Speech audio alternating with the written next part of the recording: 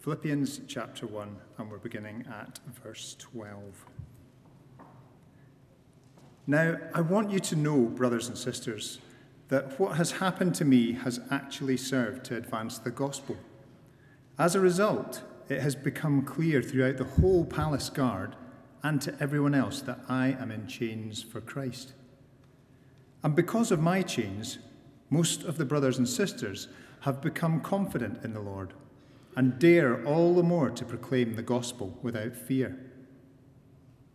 It's true that some preach Christ out of envy and rivalry, but others out of goodwill. The latter do so out of love, knowing that I am put here for the defense of the gospel. The former preach Christ out of selfish ambition, not sincerely, supposing that they can stir up trouble for me while I am in chains. But what does it matter? The important thing is that in every way, whether from false motives or true, Christ is preached. And because of this, I rejoice. Yes, and I will continue to rejoice, for I know that through your prayers and God's provision of the Spirit of Jesus Christ, what has happened to me will turn out for my deliverance. I eagerly expect and hope that I will in no way be ashamed, but will have sufficient courage, so that now, as always, Christ will be exalted in my body, whether by life or by death. For to me, to live is Christ, and to die is gain. If I am to go on living in the body, this will mean fruitful labor for me. Yet what shall I choose? I do not know. I am torn between the two. I desire to depart and be with Christ, which is better by far, but it is more necessary for you that I remain in the body.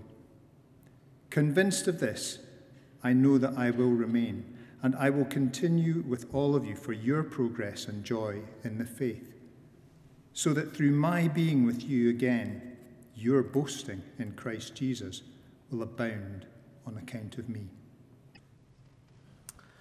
Well, if you were with us last week, you'll have realized that we're going through a sermon series where we're outlining what we think God is saying to us about what we should be and what we should do over the next 4 or 5 years. And we're taking you through this strategy under this banner title of this Gaelic word, athru.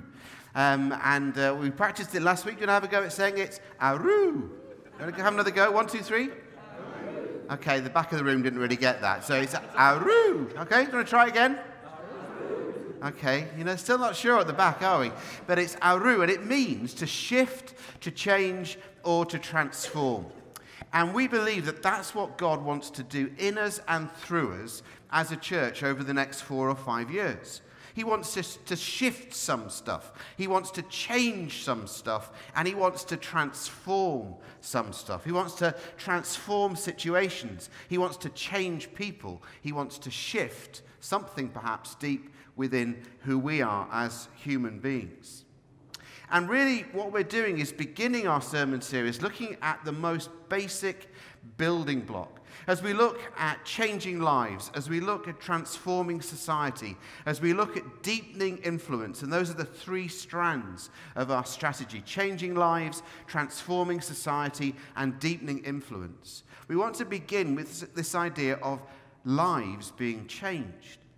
And it's very easy when we start to talk about lives being changed to immediately think about people out with the church. People out there, people in society, people in culture, people in Edinburgh who as yet don't know Jesus, and to pray that their lives might be changed.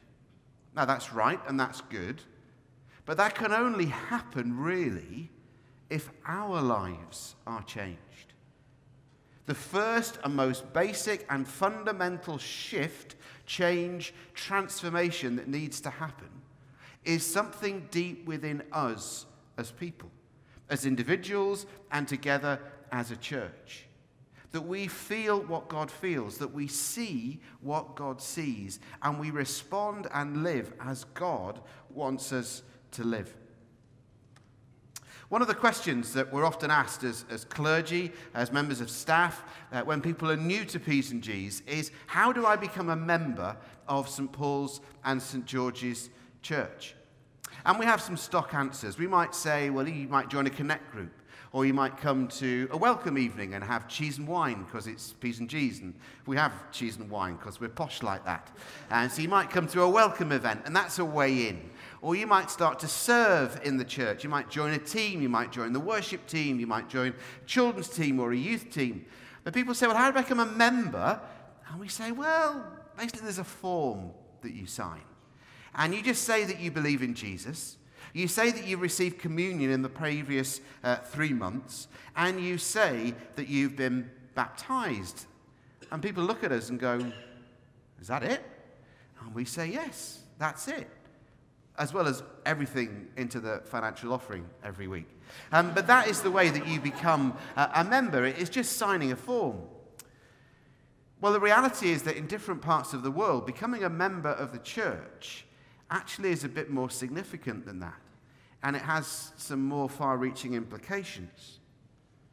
In Iran, people who want to join a church have to sign a written agreement agreeing to lose any property that they own, that they're willing to go to jail, and also to be martyred for their faith. Suddenly the bar has been put a bit higher than just simply signing a form. In the Anglican or Episcopal Church in Singapore, the equivalent of their school of theology involved a gap year at the end. They would go through 2 years of part-time study, just like we have in our school of theology. But in the third and final year, you would do a gap year where you would go off on a placement. But before you went on that placement, you would sign an agreement where you said that you didn't hold the diocese responsible for your death. Again, the bar has been raised slightly higher than signing a form. Francis Chan, who for many years led a huge church in the States until he sensed God calling him to do something else, now leads a network of house churches.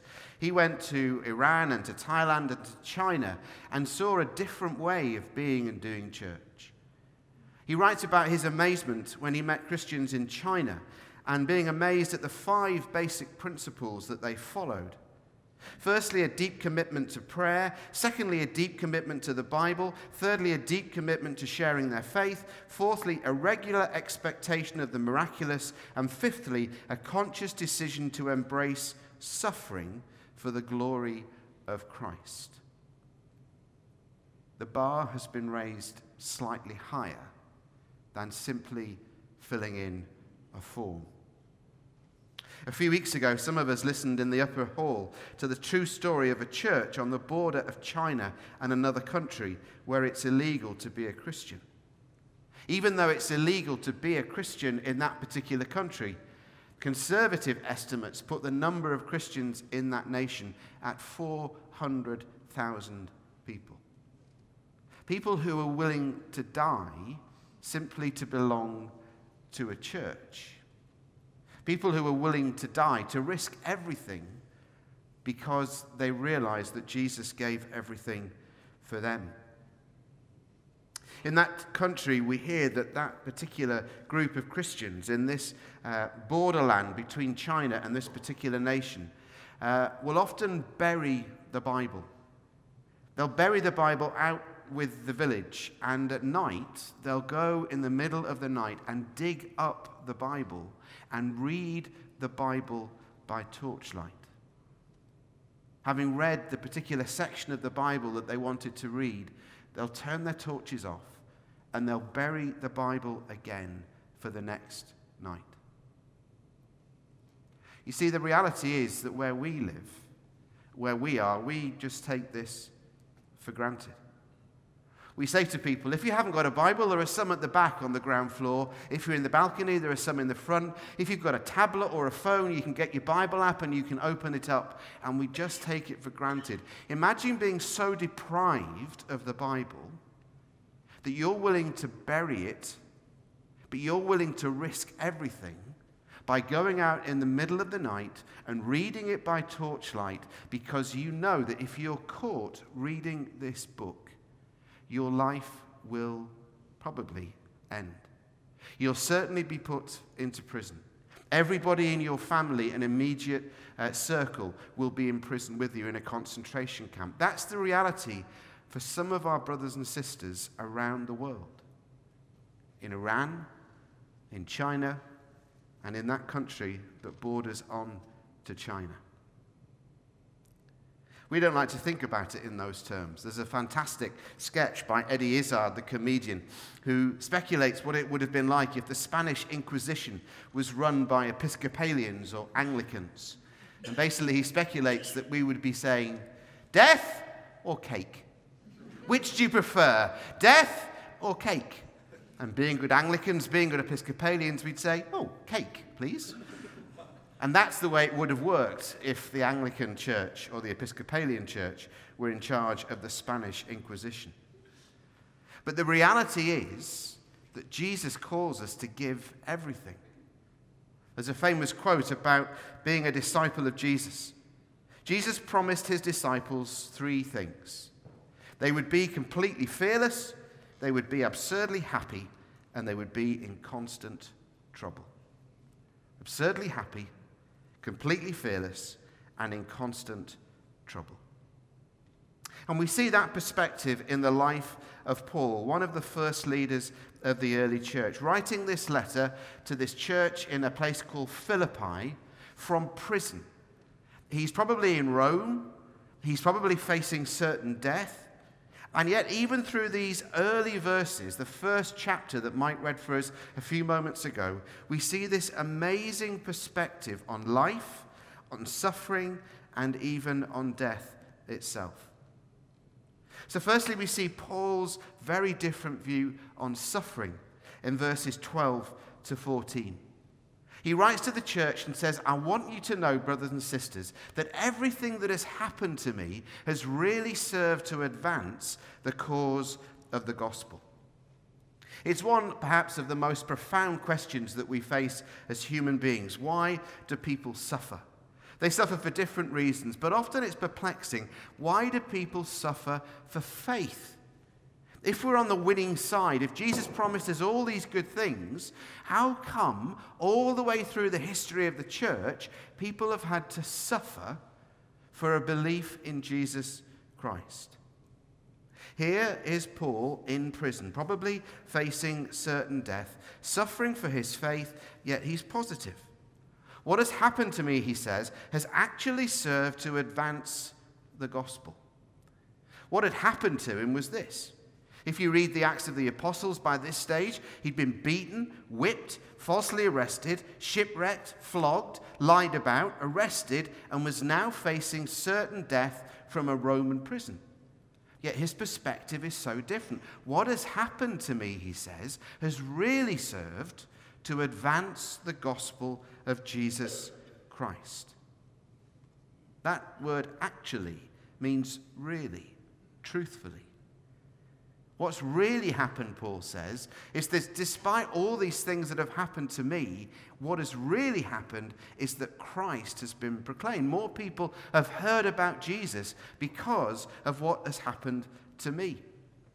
Libby made the point this morning that actually for the Apostle Paul, who was an itinerant evangelist, he made his living and had made his living ever since he'd met the risen Jesus on the road to Damascus, by going from place to place to place to place, by traveling. He was somebody who loved to discover. He had these what are called missionary journeys. There's 3 or 4 of them in the Acts of the Apostles, where Paul goes from place to place throughout the ancient world. And so what would it have meant for somebody who loved to travel, now effectively to be under house arrest, chained to a member of what was called the Praetorian Guard, the elite soldiers in the Roman army who looked after the emperor and the palace and everybody who was under sort of imprisonment by the Roman authorities in Rome. And Paul says, what's happened to me has served to advance the gospel. I used to go from place to place to place to place, talking to people, meeting new people. Now I meet new people every day. New people every day come to me. They all do the same job. They all work in the Roman army. They're all members of the Praetorian Guard. They're all members of the elite. And every 4 hours, I get a new one. Every 4 hours, there's a new one who's chained to me. And he is literally a captive audience. Imagine what it was like for the Praetorian Guard going, let's look at the rota. Oh, no, I've got that guy, Paul. He's going to just preach at me and tell me about Jesus for the next 4 hours. But Paul didn't go, I can't go place to place. I can't go and tell people. He said, isn't this fantastic? I get a different one, a newbie, every 4 hours. Fresh meat. Every 4 hours, I get to tell somebody else, somebody different, about Jesus. And more than that, Paul says, the brothers and sisters in the church in Rome, they've been encouraged too by hearing that more and more people are hearing about Jesus. They've been encouraged in their faith. He knew that the Emperor Nero was about to start a persecution of the church, and therefore the church in Rome needed to know what it was to proclaim Christ fearlessly. Paul does it individually, one-to-one. The church in Rome starts to do it even as they face persecution. And we see this paradox of the Christian faith, that suffering so often produces deep faith and character. If you are suffering this evening, you're probably discovering things about yourself and maybe things about God that you didn't know before. It's been one of the privileges of my life and my ministry to walk alongside people who are going through really, really hard times. Times when often things just don't make sense. And time after time after time, in a way that I can't rationally explain, and often the person can't rationally explain, they will say that they have discovered things about God and things about themselves that they would never have discovered had they not gone through that particular circumstance or situation or challenge or difficulty.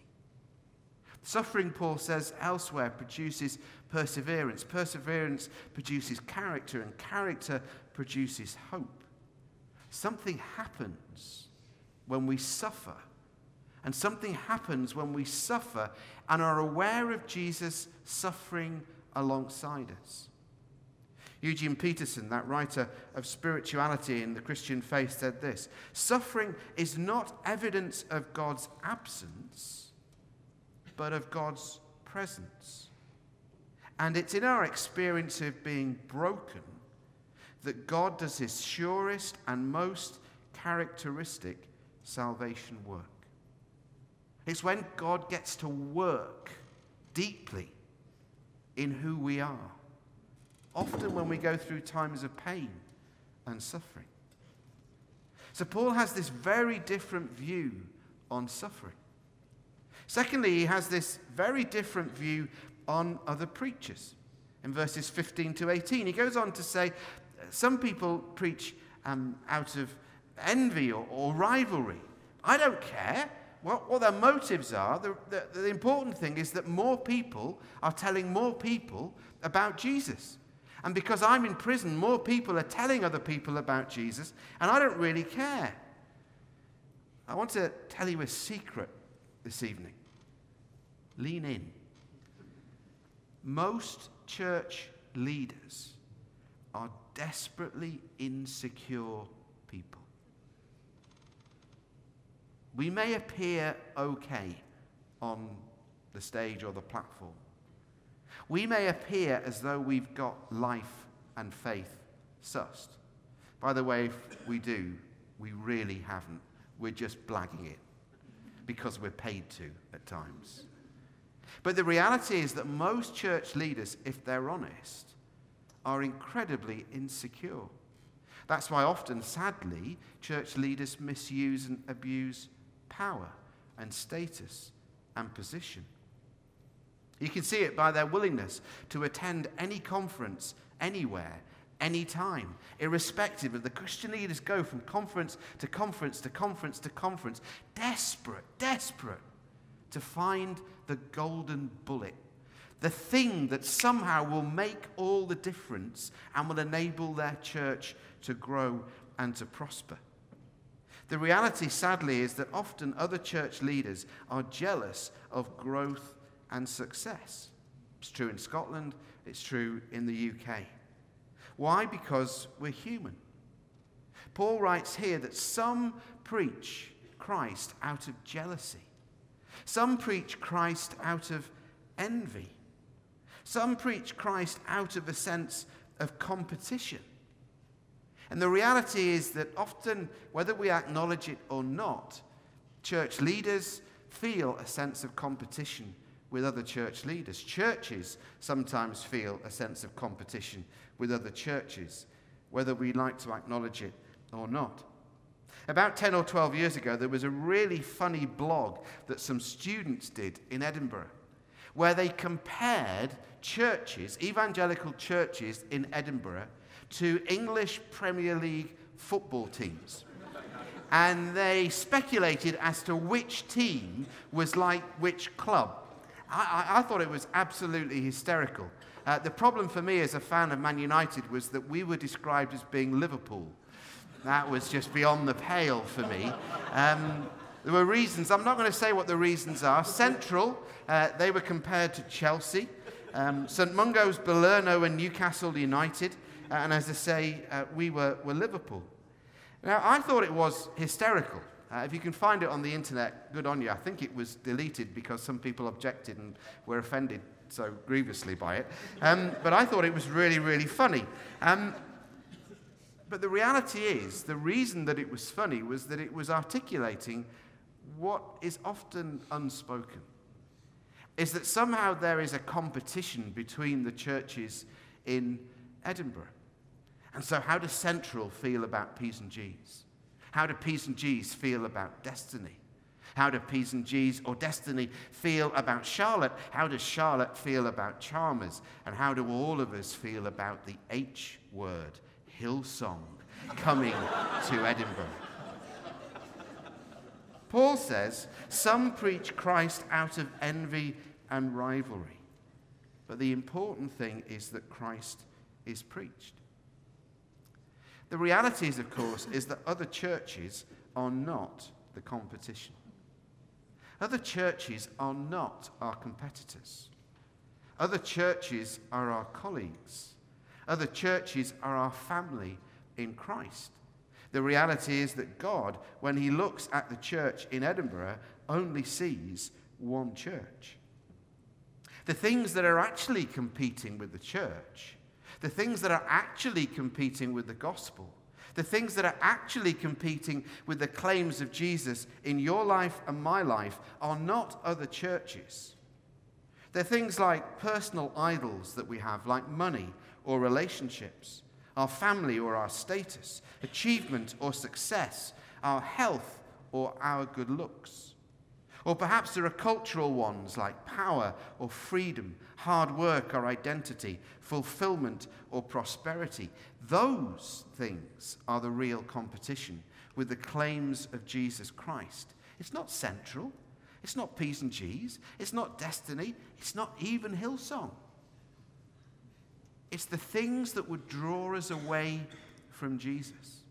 It's the things that would compete in our lives for our attention, for our energy, for our ambition, for our hope, for what we give our time to, for what we give our best to. Those are the things that are competing with the claims of Jesus Christ in your life and my life. Now, the reality is that your career won't save you. The reality is that your job won't save you. The reality is that your relationships won't save you. The reality is that your looks won't save you. They might bring you a sense of purpose. They might bring you a sense of fulfillment. They might bring you a sense of achievement.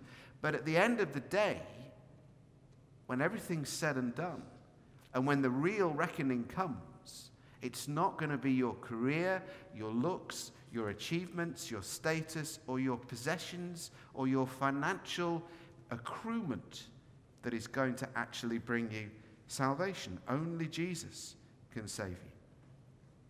And the reality is that far from competing with each other churches are actually our colleagues, our co-laborers. They're our brothers and sisters in Christ. As I mentioned last week, we live in a nation where 95% of Scotland have no meaningful connection with any church. And if we spend our time just simply swapping the 5% between Destiny and Central and Hillsong and P.St.G's and Chalmers and Charlotte or any other church that you want to name, and if I haven't named your church that you belong to, please don't take offense. But if all that's happening is that we are swapping the 5% amongst each other, it's pointless. If all that's happening in our church, in our city, is that we're church swapping and church shopping, then that is such a waste of time and such a waste of energy. You might swap churches for lots of reasons. It might be the music. After this evening, it might well be the preaching. After this evening, it might well be the leader. Or perhaps your church that you belong to, or this one, it's not changing quickly enough, or it's changing slowly. You know, in all the people that I have chatted to who've left a church, whether it be at this one or whether it be another one, people have given lots of reasons for leaving. They don't like the music. They don't like me. They don't like the chairs. They don't like the heating. They don't like the lights, whatever it might be. I have never, ever heard someone say this to me. I'm leaving this church because I'm not being discipled well enough. Now, could we do discipleship better? Of course we could. That's our aim and our hope with our new strategy, is that we will do discipleship to and for each other better. But if we're honest, it's often not the reason why we leave a church. If you can find a church that will disciple you better, go. Join it. And I tell you what, if you find a church that can disciple you better, that can help you grow more as a Christian, I'll come with you. Because I want to be part of a church where I'm growing to my full potential as a Christian, where I'm being discipled as a Christian. So Paul has a very different view on suffering, and Paul has a very different perspective on other churches. Because finally, thirdly, Paul has a bigger picture. He has this amazing perspective on life and death. Verse 21. For me, to live is Christ, and to die is gain. Listen to those words again. For to me, to live is Christ, and to die is gain. If we truly lived like that, if we truly believed those words, we would have a different perspective on our lives. We would have a different perspective on church. We would have a different perspective on faith.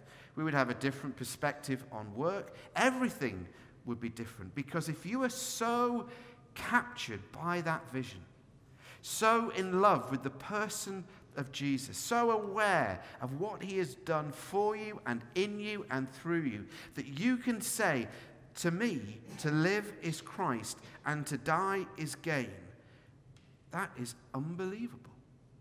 It's a unique, life-changing perspective, both on life but also on death.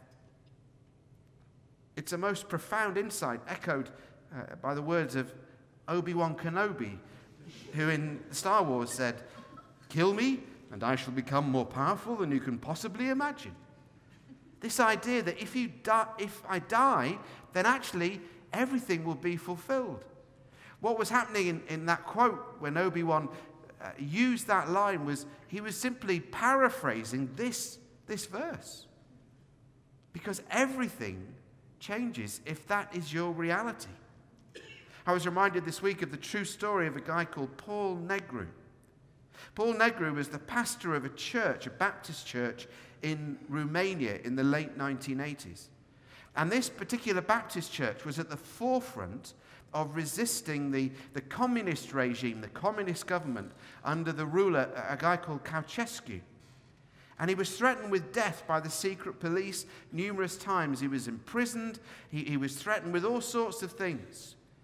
And his response when communism was overthrown and his story was told was unbelievable. He said this: whenever they, the secret police, told me, "We're going to kill you," I said, "I can hardly wait. That will be my greatest victory, because you will lose me forever, and I will be home forever. I will reach my destination, and I can hardly wait."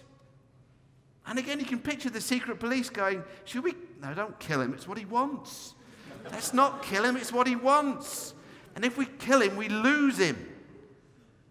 Paul Negru had that perspective on life and on death because Jesus had changed his heart. Jesus had changed his mind. Jesus had changed his life. And because Jesus had changed everything inside, everything outside was different. And that's what it means to be a whole life disciple. That's what it means to be a follower of Jesus. That's what it means for us to live wholeheartedly for Jesus. Now, the reality is that we live in 21st century Edinburgh. The reality is that we're probably going to be killed by indifference rather than physical persecution. You tell somebody you're a Christian at school, at university, at college, at work, and they might say a whole range of various things, ranging from, "Oh, that's odd," to, "Oh, that's nice," or, "Oh, glad it works for you." Not many of them are going to say, "I'm going to kill you for being a Christian." That's not our culture. That's not our context. That's not where we find ourselves. Our temptation is to allow that apathy and allow that indifference to shape our discipleship. So rather than being 100% committed, we become apathetic in our discipleship. We become half-hearted in our following of Jesus Christ. But you see, according to the Bible, according to the New Testament, you're either in or you're out. You either give everything or you give nothing. You're either living for Jesus or you're not. You're either living with Jesus or you're not.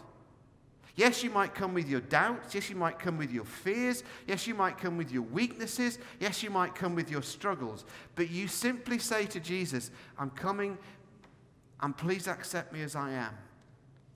And Jesus says, "I'll take that. I'll take that.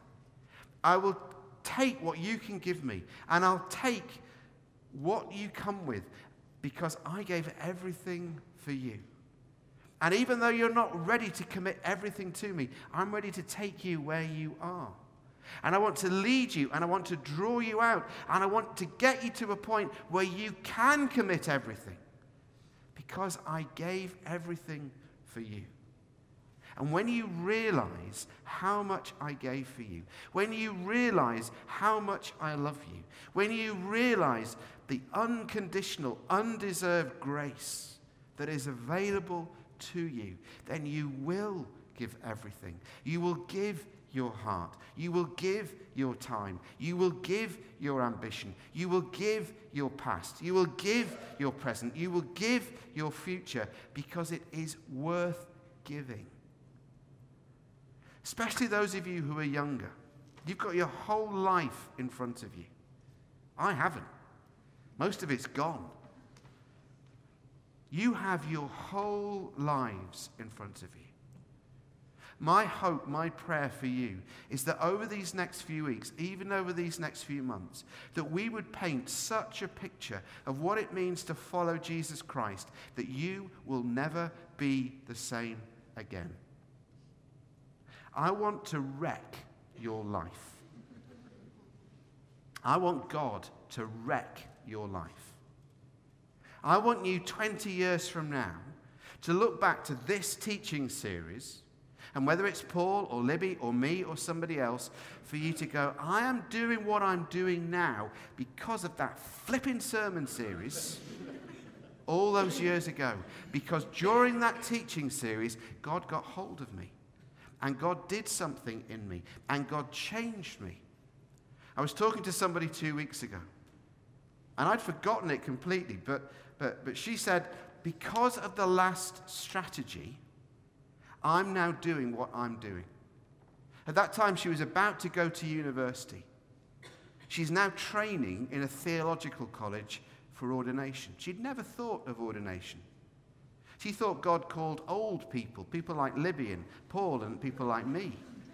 She never imagined that God could call somebody age 17. But he did. And he did it through that first sermon series on the strategy that we preached 5 years ago.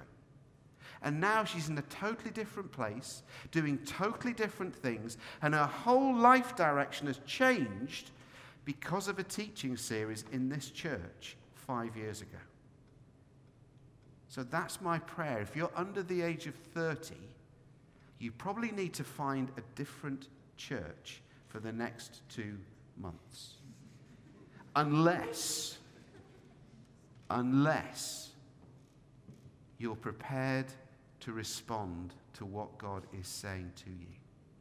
And unless you're willing to have your ambitions, your hopes, and your dreams wrecked, and your life turned in a totally different direction, which will actually be the direction that you were always meant to go in.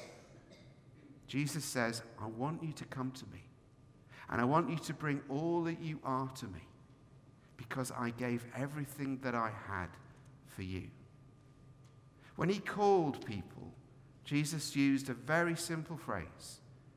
In the English, 2 words: follow me. Follow me. It was actually a technical term that Jewish rabbis would say to people. And it meant this: I want you to be my follower. I want you to be my disciple. I want you to come and enter into my rabbinic school, because I see that you have the potential to do what I do, that you have the potential to know what I know. Jesus says to you, and Jesus says to me this evening, come, follow me, because he believes in you more than even you believe in him.